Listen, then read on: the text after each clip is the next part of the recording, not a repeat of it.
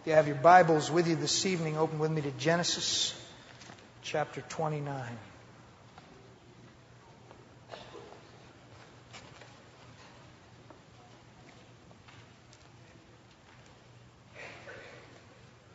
Genesis 29.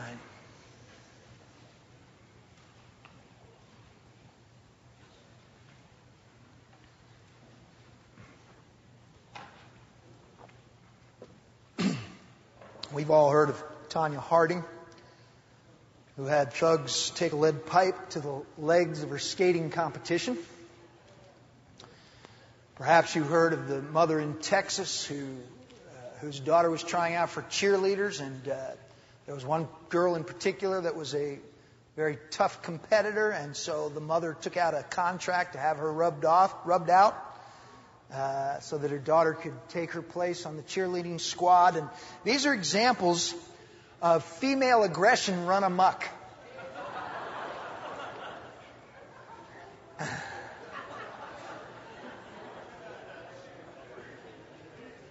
They are an eruption of a more subdued violence that is played out daily on the battlefields of women's relationships. And particularly in the halls of our schools and in our lunchrooms and in our churches,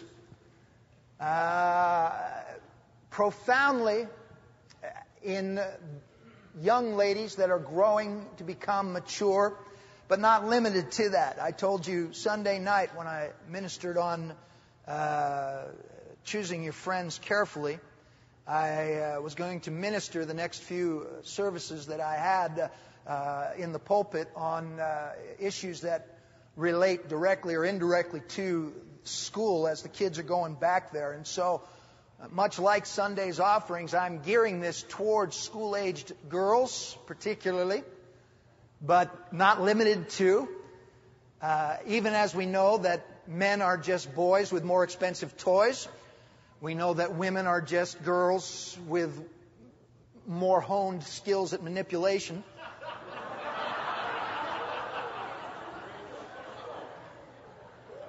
And so we're not limiting what I'm going to say tonight to young girls. This will apply to more mature women here tonight as well.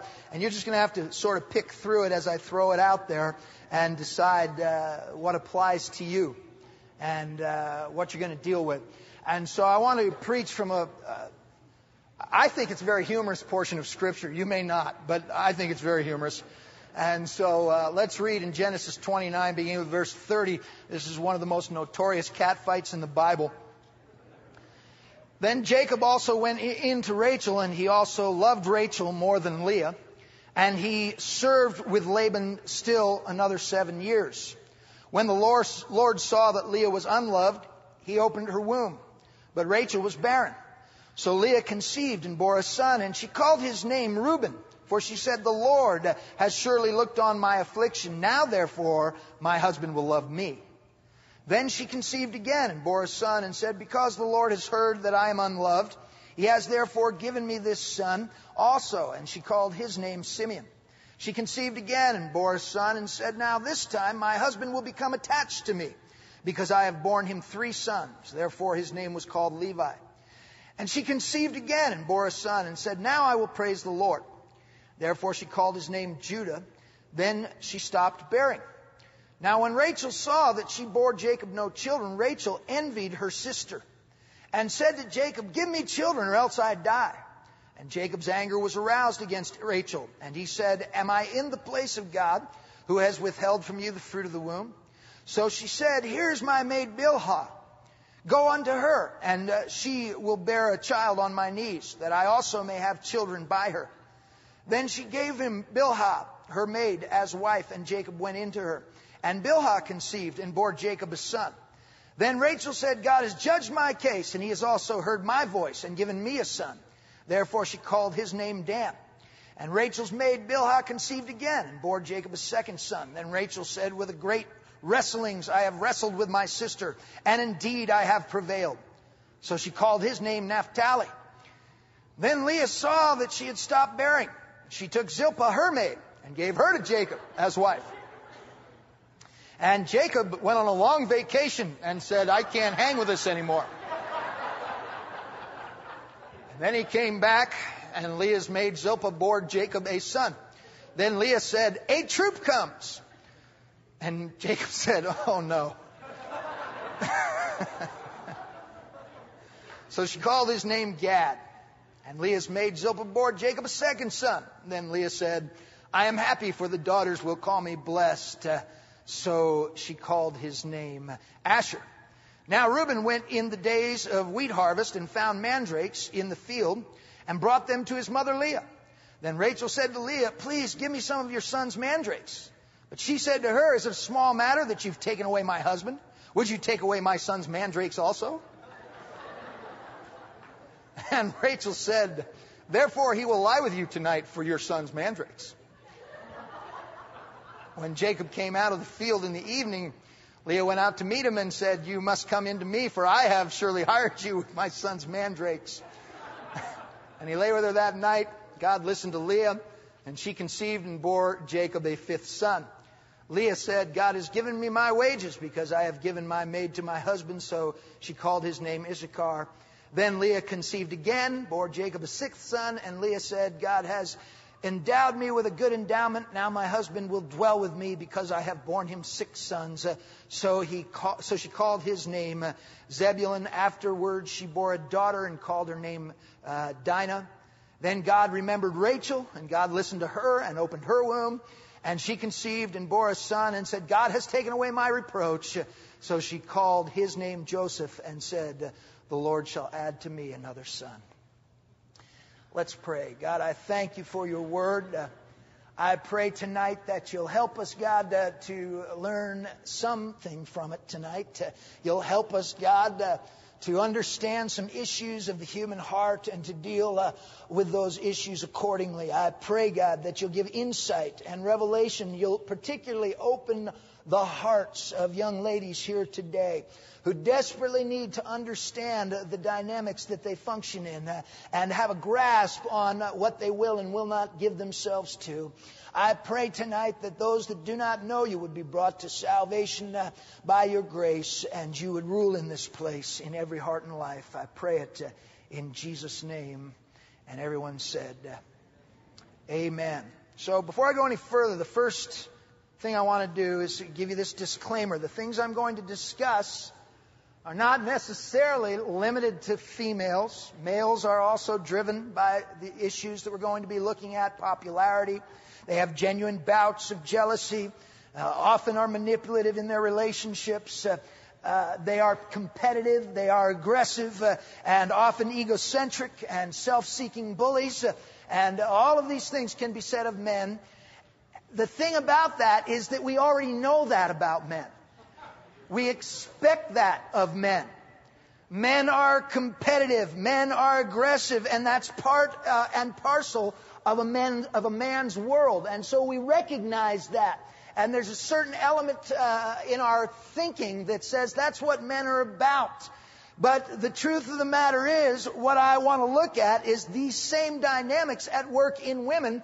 And many times we gloss over that. This is a veiled realm because this isn't what we associate with women. We don't associate competition. We don't associate aggression. We don't associate many of the things that we come to expect of boys from girls. And so there are some issues here that I'm going to address that you probably are very much aware of, but on a perhaps a subconscious or subliminal level. It's not something that you're often confronted with or have to think through. A book called Odd Girl Out by Rachel Simmons. I will be quoting it from it extensively this evening. She writes, there is a hidden culture of girls' aggression in which bullying is epidemic, distinctive, and destructive. It is not marked by the direct physical and verbal behavior that is primarily the province of boys. Our culture refuses girls access to open conflict, and it forces their aggression into non-physical, indirect, and covert forms. Listen to this. Girls use backbiting, exclusion, rumors, name-calling, and manipulation to inflict psychological pain on targeted victims. Unlike boys who tend to bully acquaintances or even strangers, girls frequently attack within tightly knit networks of friends, making aggression harder to identify and intensifying the damage to the victims. Now I knew I was going to get some hearty amens tonight.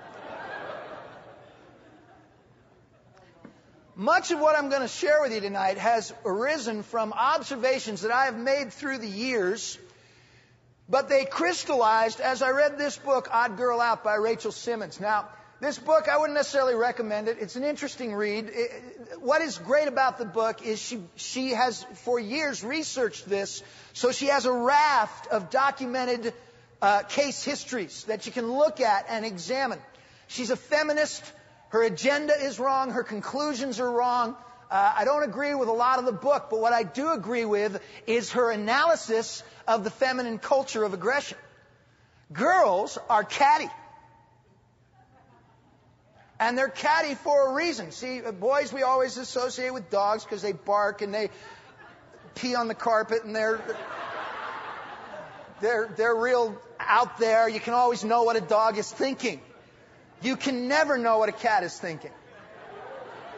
My cat jumps on my bed and I don't know if she's thinking lunch or pet me or I'll scratch your eyes out. I don't have any idea what my cat is thinking. And most of the time, I don't have any idea what my wife is thinking. I don't have any idea what my daughter's thinking or what girls are thinking because they're weird.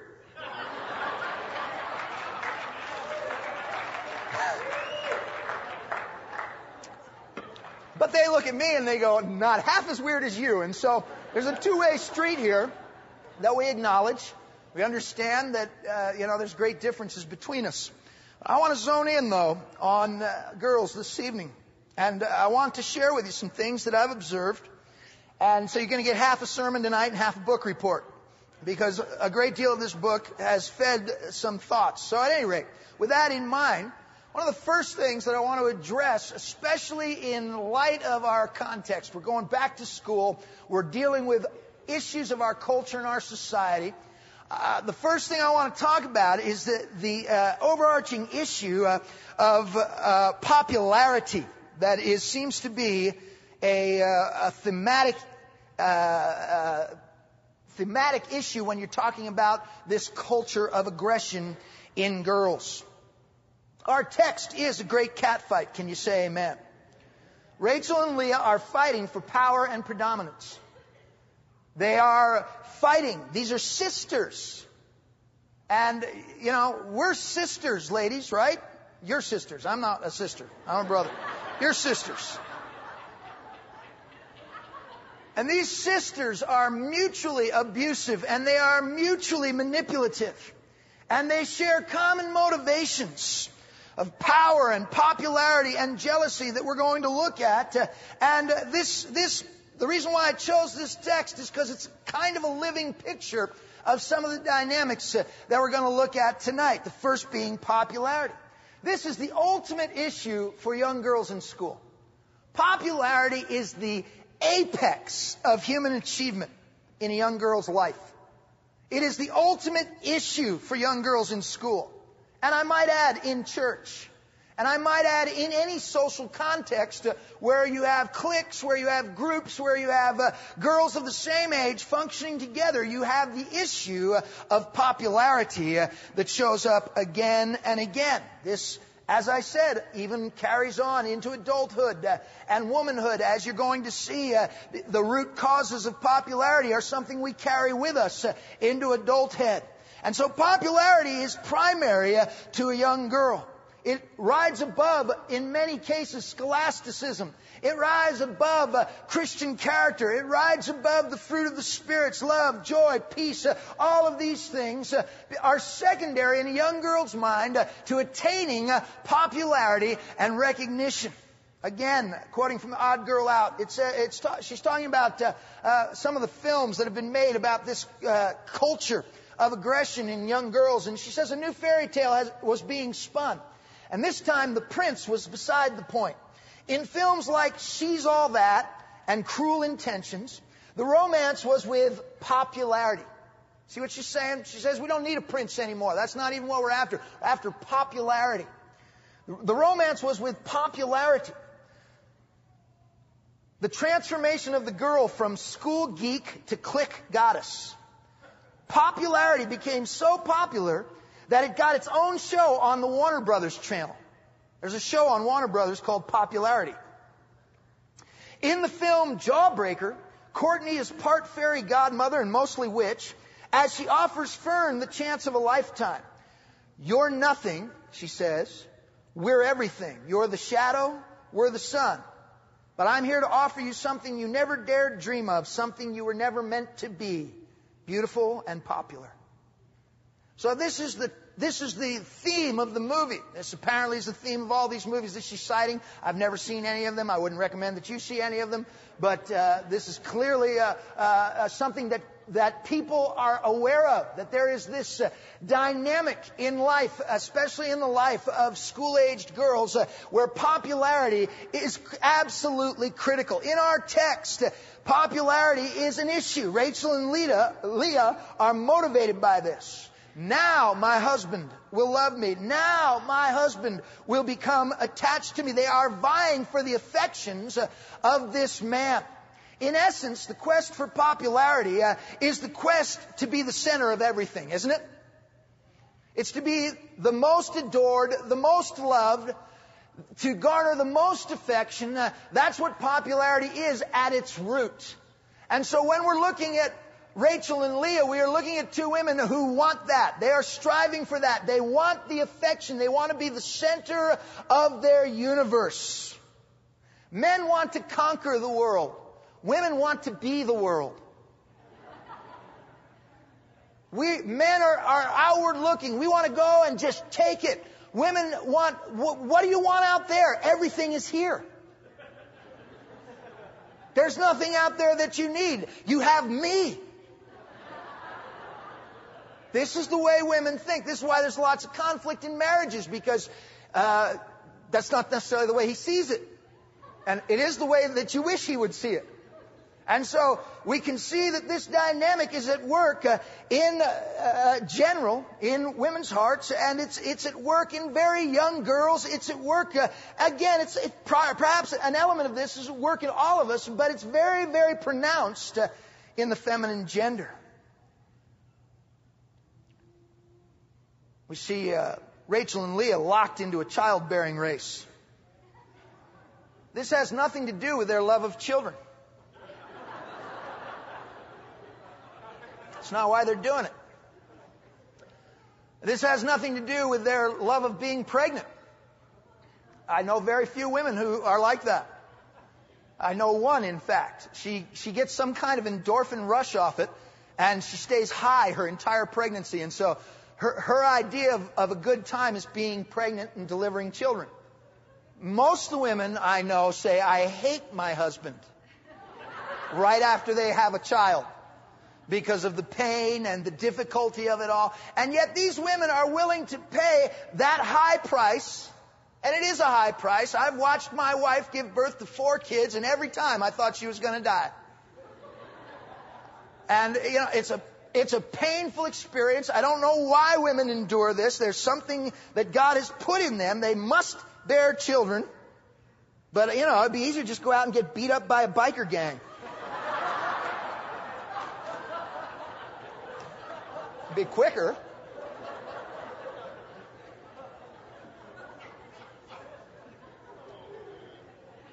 These women, Rachel and Leah, are willing to endure this again and again and again and again, not for the children, not for some maternal instinct, but purely so that they can win in the struggle of popularity.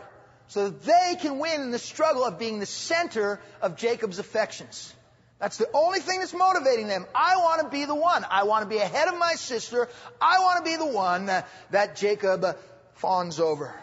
Again, an odd girl out, she says, but here's the truth about girls and popularity. It is a cutthroat contest into which girls pour boundless energy and anxiety. It is an addiction, a siren call, a prize for which some would pay any price. Popularity changes girls, causes a great many of them to lie and cheat and steal. They lie to be accepted, cheat their friends by using them, steal people's secrets to resell at a higher social price. It is an accepted fact of life, an 11-year-old advised me, that if girls have a chance to be popular, they will take it, and they wouldn't really care who they were hurting. This is true. I have watched this. I have watched girls struggling to get into cliques, struggling for acceptance. And their desire is to move from this tier to this tier to this tier. And they'll make friends, and then they'll dump those friends so that they can get in with this group. And then they'll make friends, and they'll dump those friends so they can get in with this group. And this is chronic behavior. Amen. Happens all the time. Girls will sacrifice their friends, their values, their family, you name it. Odd Girl Out says the course of things is simple enough. One girl's window of popularity opens, and she jumps through it, leaving her close or best friend behind. The abandoned find themselves alone with the knowledge that they don't have what it takes to be cool. See, here's the damage that's done. And this girl, out of her own self-interest and her own desire for popularity, will leave behind once loved friends. Because of that desire to climb that social ladder and to become something in someone's eyes. The old friend isn't included in the new clique. And so she is ignominiously dumped, sometimes to the extent of being the object of ridicule and mockery as the once old friend turns back with her new friends and mock those that are lower on the food chain. Amen. See, the heady drug of acceptance into the desired clique can make you incredibly cruel. And the white-hot glare of popularity makes you blind to how shallow your character is, and how controlling and how manipulative you've become. The drive for popularity is understandable. It's rooted in one of our most profound desires, and that's the desire of acceptance. We understand that it makes you feel good to be part of the cool group.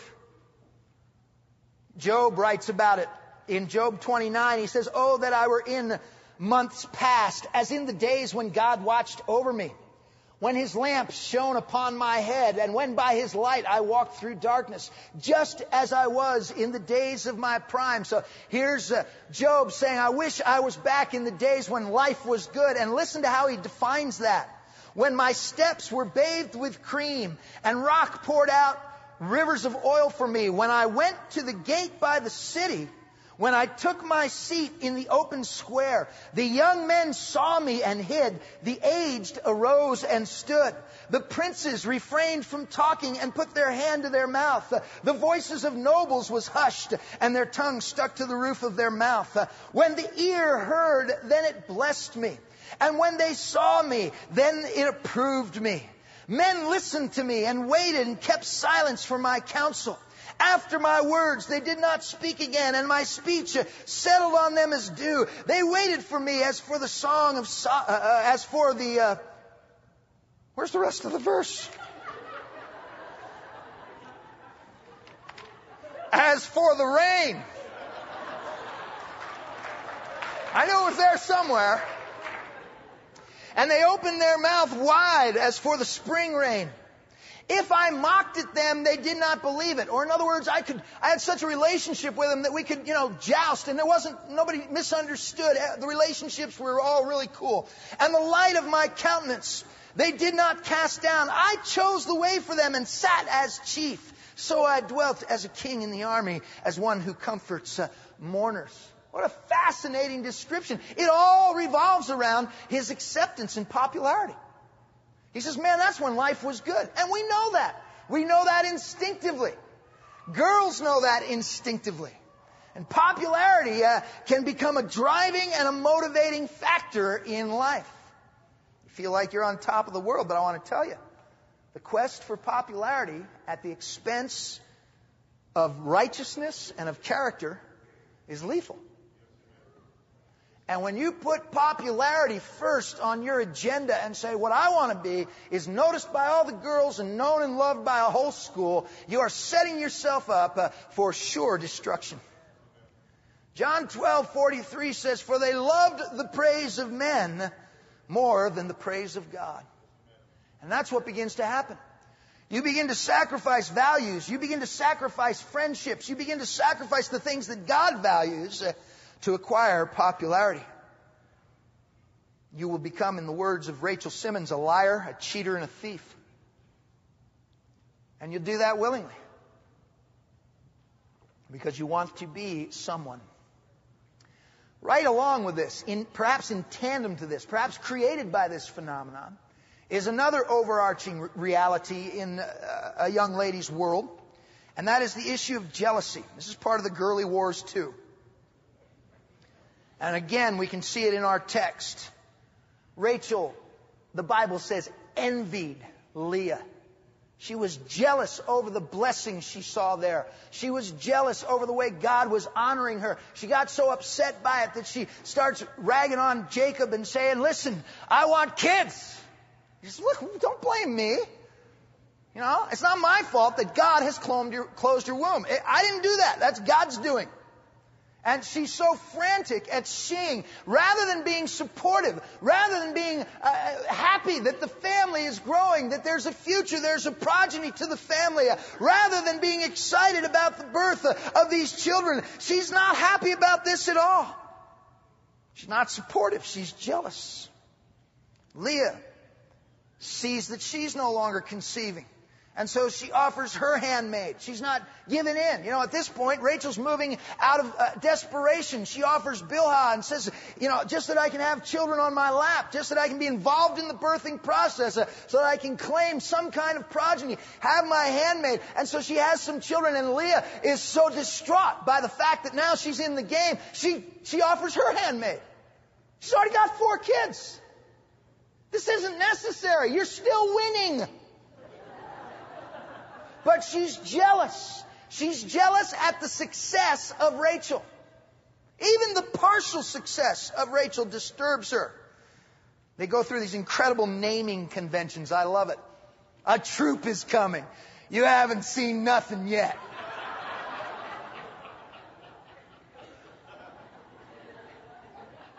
I have wrestled with my sister and prevailed.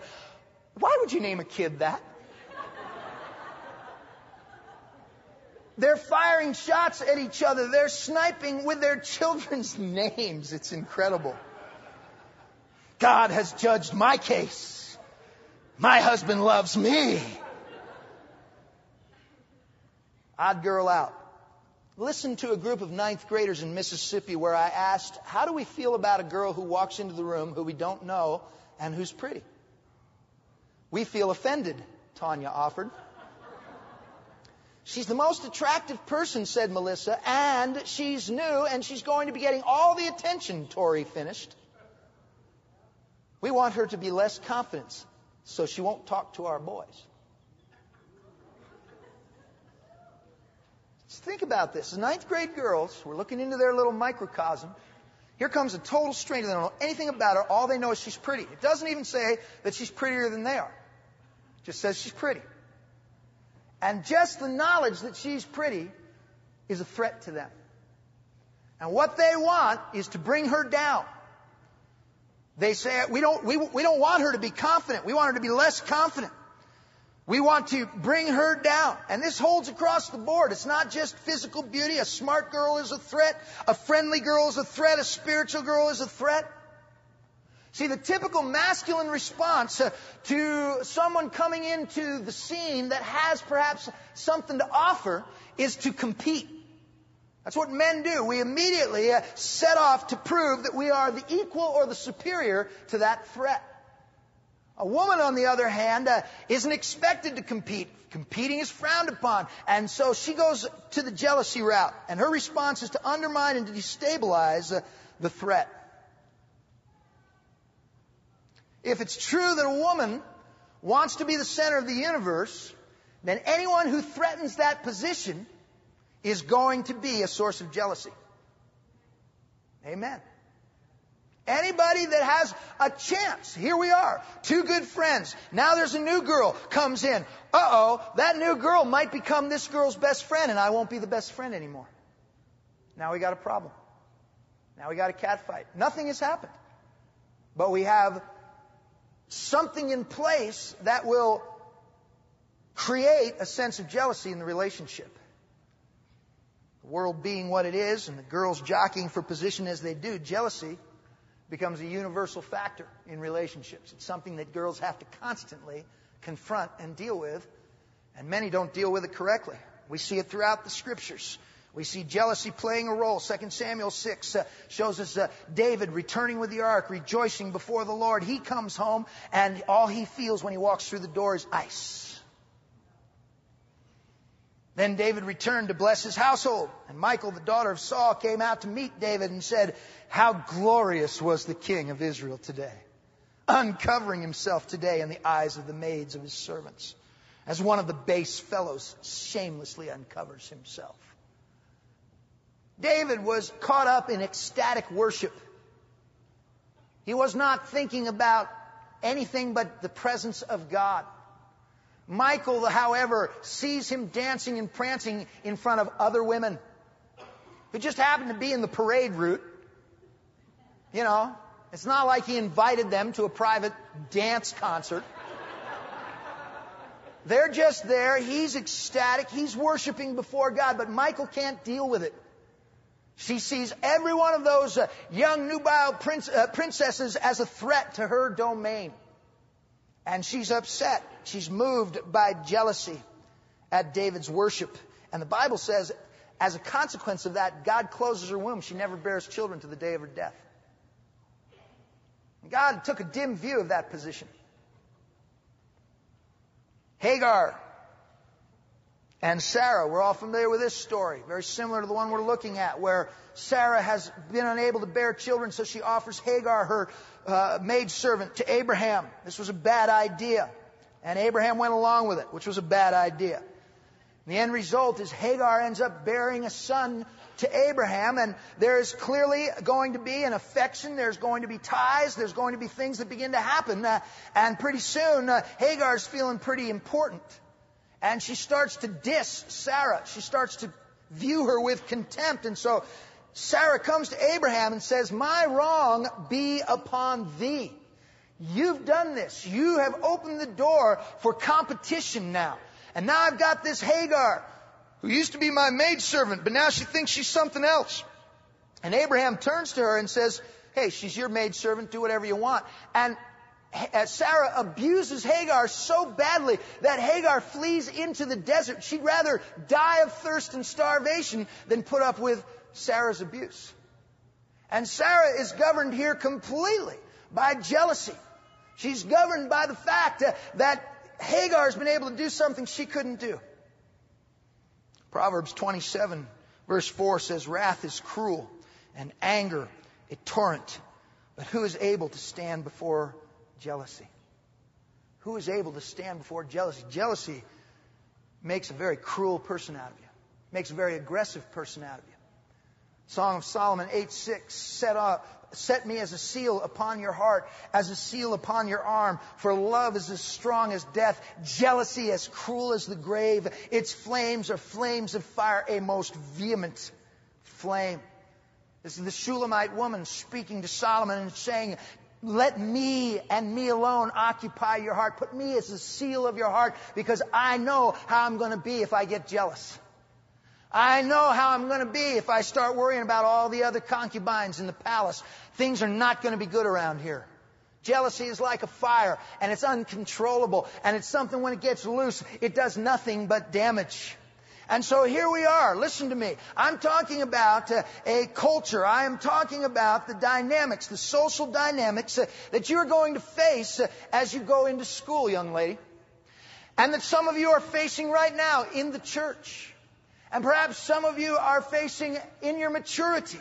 These are issues that I'm sure many of us can pinpoint and relate to. And the fascinating thing as you look at all of this is that the choice of weapon when women begin to fight is the issue of relationship. The relationship becomes the weapon. Fascinating. It's in the realm of relationship that girls are able to take their shots. Go back to the earlier part that I read. They use backbiting. They use rumor. They use exclusion. You're not part of me. Cutting people out, saying, you can't run with us. You're not part of our group. The relationships become the target. A blow is seldom thrown in feminine aggression. Sometimes it is. I used to get that a lot down in El Paso, but not so much in Prescott. But the destruction's done nonetheless. One girl says, your friends know you, and they know how to hurt you. They know what your real weaknesses are. They know exactly what to do to destroy someone's self-worth. They try to destroy you from the inside. Such pointed meanness, an 8th grader explained to me, can stay with you for your entire life. It can define who you are. And there are girls here tonight that are still trying to figure out what you did wrong and why you ended up on the outside and why you are alienated and why you're facing the struggles that you're facing. Betrayal is almost a feminine rite of passage. It's almost something you have to go through because of the nature of the workings of these relationships. Someone finds themselves sitting in the lunchroom or on the pew alone without even knowing why they're there. And they've waded into this minefield of feminine aggression and of feminine sniping, and they weren't even aware of it. Got caught in the crossfire. Relationships can be exploited to serve one's ends. We see this in the text with both Rachel and Leah, using their handmaids to get the best of the situation and to get up on their rivals. It's called alliance building. It goes like this. Spotting a conflict on the horizon, a girl will begin a scrupulous underground campaign to best her opponent. Like a skilled politician, she will methodically build a coalition of other girls willing to throw their support behind her. Friends who have endorsed her will ignore the target, lobby others for support, or confront the target directly until she is partly or completely isolated. This is incredible. But this is what goes on. Is they team up and they say, Susie did this. And this begins to spread. And they build a coalition. And then that entire coalition is aimed against this one poor girl. She's on her own. There's no way she can withstand it. And she is thrown into what for a girl is absolute hell. And that is isolation. No relationships. Stay away from Susie. She's no good. And that kind of thing can stick with a woman her entire life. Often that alliance will actually put up a frontal assault with mockery, humiliation, taunting, all sorts of cruelty. These tactics are brought into play whenever there's an element of anger, an element of jealousy, a competition for popularity, all of the things that we're looking at, all of this sniping and fighting that goes along below the surface of relationship is commonplace, and it's what every young lady in this place is going to have to deal with as you go back into school. I've observed everything that I've preached about tonight in the churches that I've pastored, in Cortez, in El Paso, here in Prescott. I've seen this go on. I've watched it. I've watched girls be completely destroyed by their friends. I've seen sister turn against sister. I've seen this go down so many times. And the reason why I'm preaching this, and I conclude with this, the reason why I'm bringing all of this to the surface is to make you look at it. And then to realize what substandard Christianity this kind of living is. What unacceptable living this is. It may be the law of the jungle, but it's not the law of the kingdom. It may be the way the girls are out there, but you can't be one of them. You have to reason in your heart, settle it tonight. You know what? Popularity is not all that critical. And I refuse to enter into the politics. I refuse to enter into the aggression. I refuse to enter into the wounding and the battle and the warfare that is so typical in the schools and in the cliques that I live with. Proverbs 17:17 says, "A friend loves at all times." See, kingdom friendship is a whole different dynamic. If I am going to be a true Christian, then I am going to value the relationships that I build. And I'm not going to sacrifice them. And I'm not going to leave them behind so that I can move into something else. And I'm not going to treat my friend as if she's some kind of anathema. And I'm not going to treat her like she shouldn't be a part of what's going on in my life. It says a brother is born for adversity. That means even in conflict, even when my friend and I are having conflict, I'm not going to turn these weapons on them. Because this friendship has to endure. It's important to God and it's important to me. It's important to my life. Christian friendship has to be different. It has to be different than the world's friendship. At its very root, it has to have forgiveness as its primary tool. Okay, something happens, something goes on, there's a problem, there's a competition, whatever it may be, anything that I've talked about tonight, what we have to deal with that with is forgiveness. I have to forgive you, you have to forgive me, and we have to go on, even though there's been a bump in the relationship, and we have to fight that relationship through. There's a defining passage on friendship found in Ruth. Chapter 1, 16 and 17, it says, "But Ruth said, 'Entreat me not to leave you. Entreat me not to leave you, or to turn back from following after you. For wherever you go, I will go, and wherever you lodge, I will lodge. Your people shall be my people, and your God my God. Where you die, I will die, and there will I be buried. The Lord do so to me, and more so, if anything but death parts you and me.'" Now, they're not getting married. They're just friends. But they've made a vow that's almost tantamount to marriage, isn't it? I will not violate this covenant. I will not violate this friendship. I will not sacrifice this friendship for any personal gain. I will not sacrifice this friendship because it's hard or because we've come to a crossroads where we see things differently. I will not sacrifice this friendship. The balance to that is what I preached last week, obviously. When they're jeopardizing your own soul's salvation, you have to be careful. But even at that, they become a target of your prayer, not a target of your spite. See, true friendship, unlike the battlefield that I've described, is the greatest resource you can have. See, a lot of girls here, you're uncomfortable. You don't even know where you stand with your friends. Do you? You don't have to raise your hands. But you don't even know where you stand with your friends.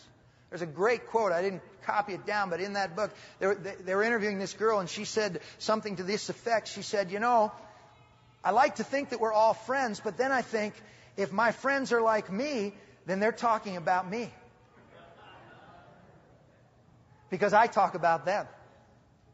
And so I really don't know who my friends are. And there are girls here tonight, you don't know who your friends are. Because you're caught up in this whole swirling drama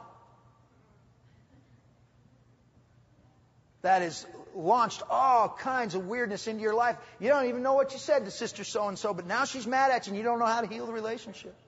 And she won't tell you what's wrong. And you've even asked her several times, "What did I do wrong?" And she just looks at you and says, "Nothing."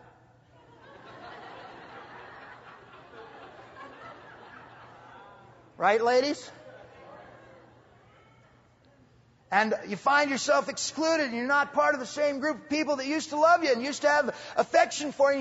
You don't even know why. Because nobody's willing to confront the issue. They just play these games instead.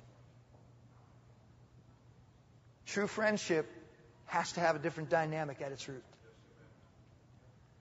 Dinah Crake writes, "Oh, the comfort, the inexpressible comfort of feeling safe with a person, having neither to weigh thoughts nor measure words, but pouring them all out just as they are, chaff and grain together, certain that a faithful hand will take and sift them, keep what is worth keeping, and with a breath of kindness blow the rest away." Could you be that person with whom your friends feel utterly safe? Certain that anything they spoke to you was to be kept in confidence, not sold to the highest bidder? Or do they have to jump through your hoops to be your friend? Could they be confident that you love them as they are?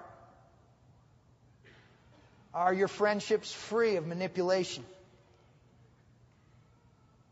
Will your friendships survive conflict? See, these are questions you have to ask yourself. You say, what kind of a friend am I? What kind of a friend am I? If you've failed friends in the past, my advice to you is the same as Jesus gives.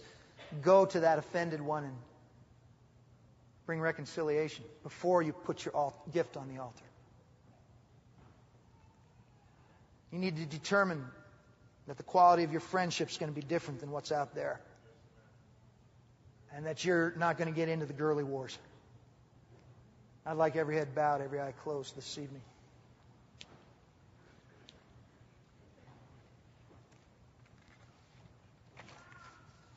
It's a very pointed sermon with a very pointed audience. I understand that it doesn't have equal application across this congregation, but all of us could examine our own hearts in light of a biblical standard of friendship. Speaking perhaps to those who are not saved here tonight. You're not saved. You don't know Jesus. You don't even know how to forgive because you've never been forgiven yourself. You carry with you the weight of your sin, the burden of your sin. And you hate your sin. You hate what it's made of you. You hate what it does to you. But you don't know how to get free. You don't know how to be a different person. You've tried to be a different person. Maybe you're addicted to substances. Maybe your problems are more heart issues, issues of the mind, issues of relationship. But you try to be different and you can't get free. That's because the Bible makes it very, very clear that sin is a taskmaster. We are slaves to sin, Paul says. Sin controls us. It dictates. It's a disease in each one of us that deforms us and makes us less than what God created us to be. It brings us down. It ruins us. And as you grow older, you get more hopeless and more resigned to a life of sin and say, well, that's just the way I've lived, and I take my pleasure where I can and just live with the consequences as they come my way. But it doesn't have to play that way. Because Jesus Christ died for all of us. In a miracle moment, He shed His blood for our salvation. That blood can wash away the sin of our lives. It can actually work a new life into us. A miracle of transformation. God can do that for you tonight. I have a hard time believing that. Well, I had a hard time believing that. But when I finally bowed my knee and I came to God on His terms and I said, Lord, I know I'm a sinner. Forgive me. Come into my heart and change me. At that moment, God came into my heart and changed me. Did something so real and so profound that for days I was almost out of my mind with the revelation of the reality of God. How real He is. How true He is to His Word. And you're here tonight. God's promise extends to you. God is willing that no man should perish, but that all should come to the knowledge of the truth. You're here tonight. You want to know God. You want to know the truth. You want to be set free by the blood of Christ. You want to be a new creature.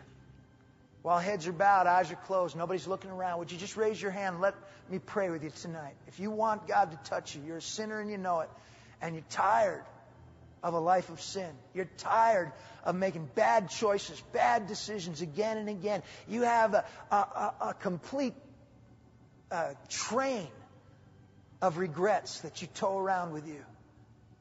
And you want to get free of that. You want God to do something real in your life. Would you raise your hand right now? Say, pray for me. I want forgiveness. I want grace. I want to know God. I want to be forgiven by the blood of Jesus. Would you raise your hand all over this building? Maybe you're a backslider. Maybe you've known how good God is, but by bad choices, you've ended up completely out of the grace of God. You're living for yourself. You're not in fellowship with the church. You're not in fellowship with Christ. You're not in fellowship with anything. You just live in your own sinful pleasures. Even though once God touched you, you're not living in that grace. You may be believing the lie of eternal security, going on thinking that everything's okay, you can live however you choose, and you prayed as a kid and so everything's fine, but that doesn't get it.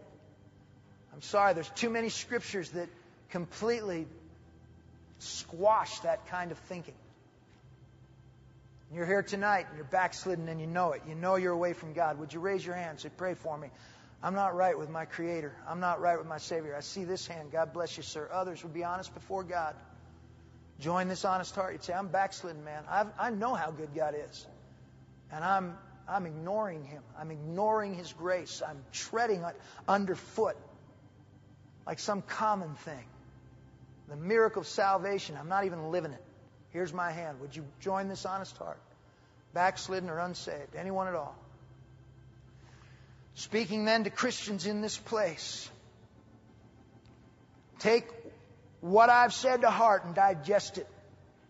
I have done my best to describe a culture of subdued and invisible aggression, dynamics of relationship that are hard to fathom. But I reckon every woman in this place can identify with some of the things I've said and say, yeah, I remember that. That happened when I was in school. I remember that happening to me.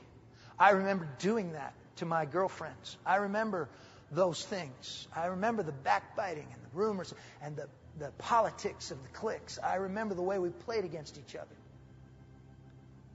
I remember losing friends and never regaining them.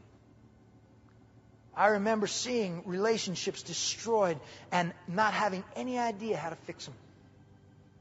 I want to tell you, Christian, tonight, we're called to a higher standard. And we're called to a commitment to our friends, to build friendships and to cause those friendships to work.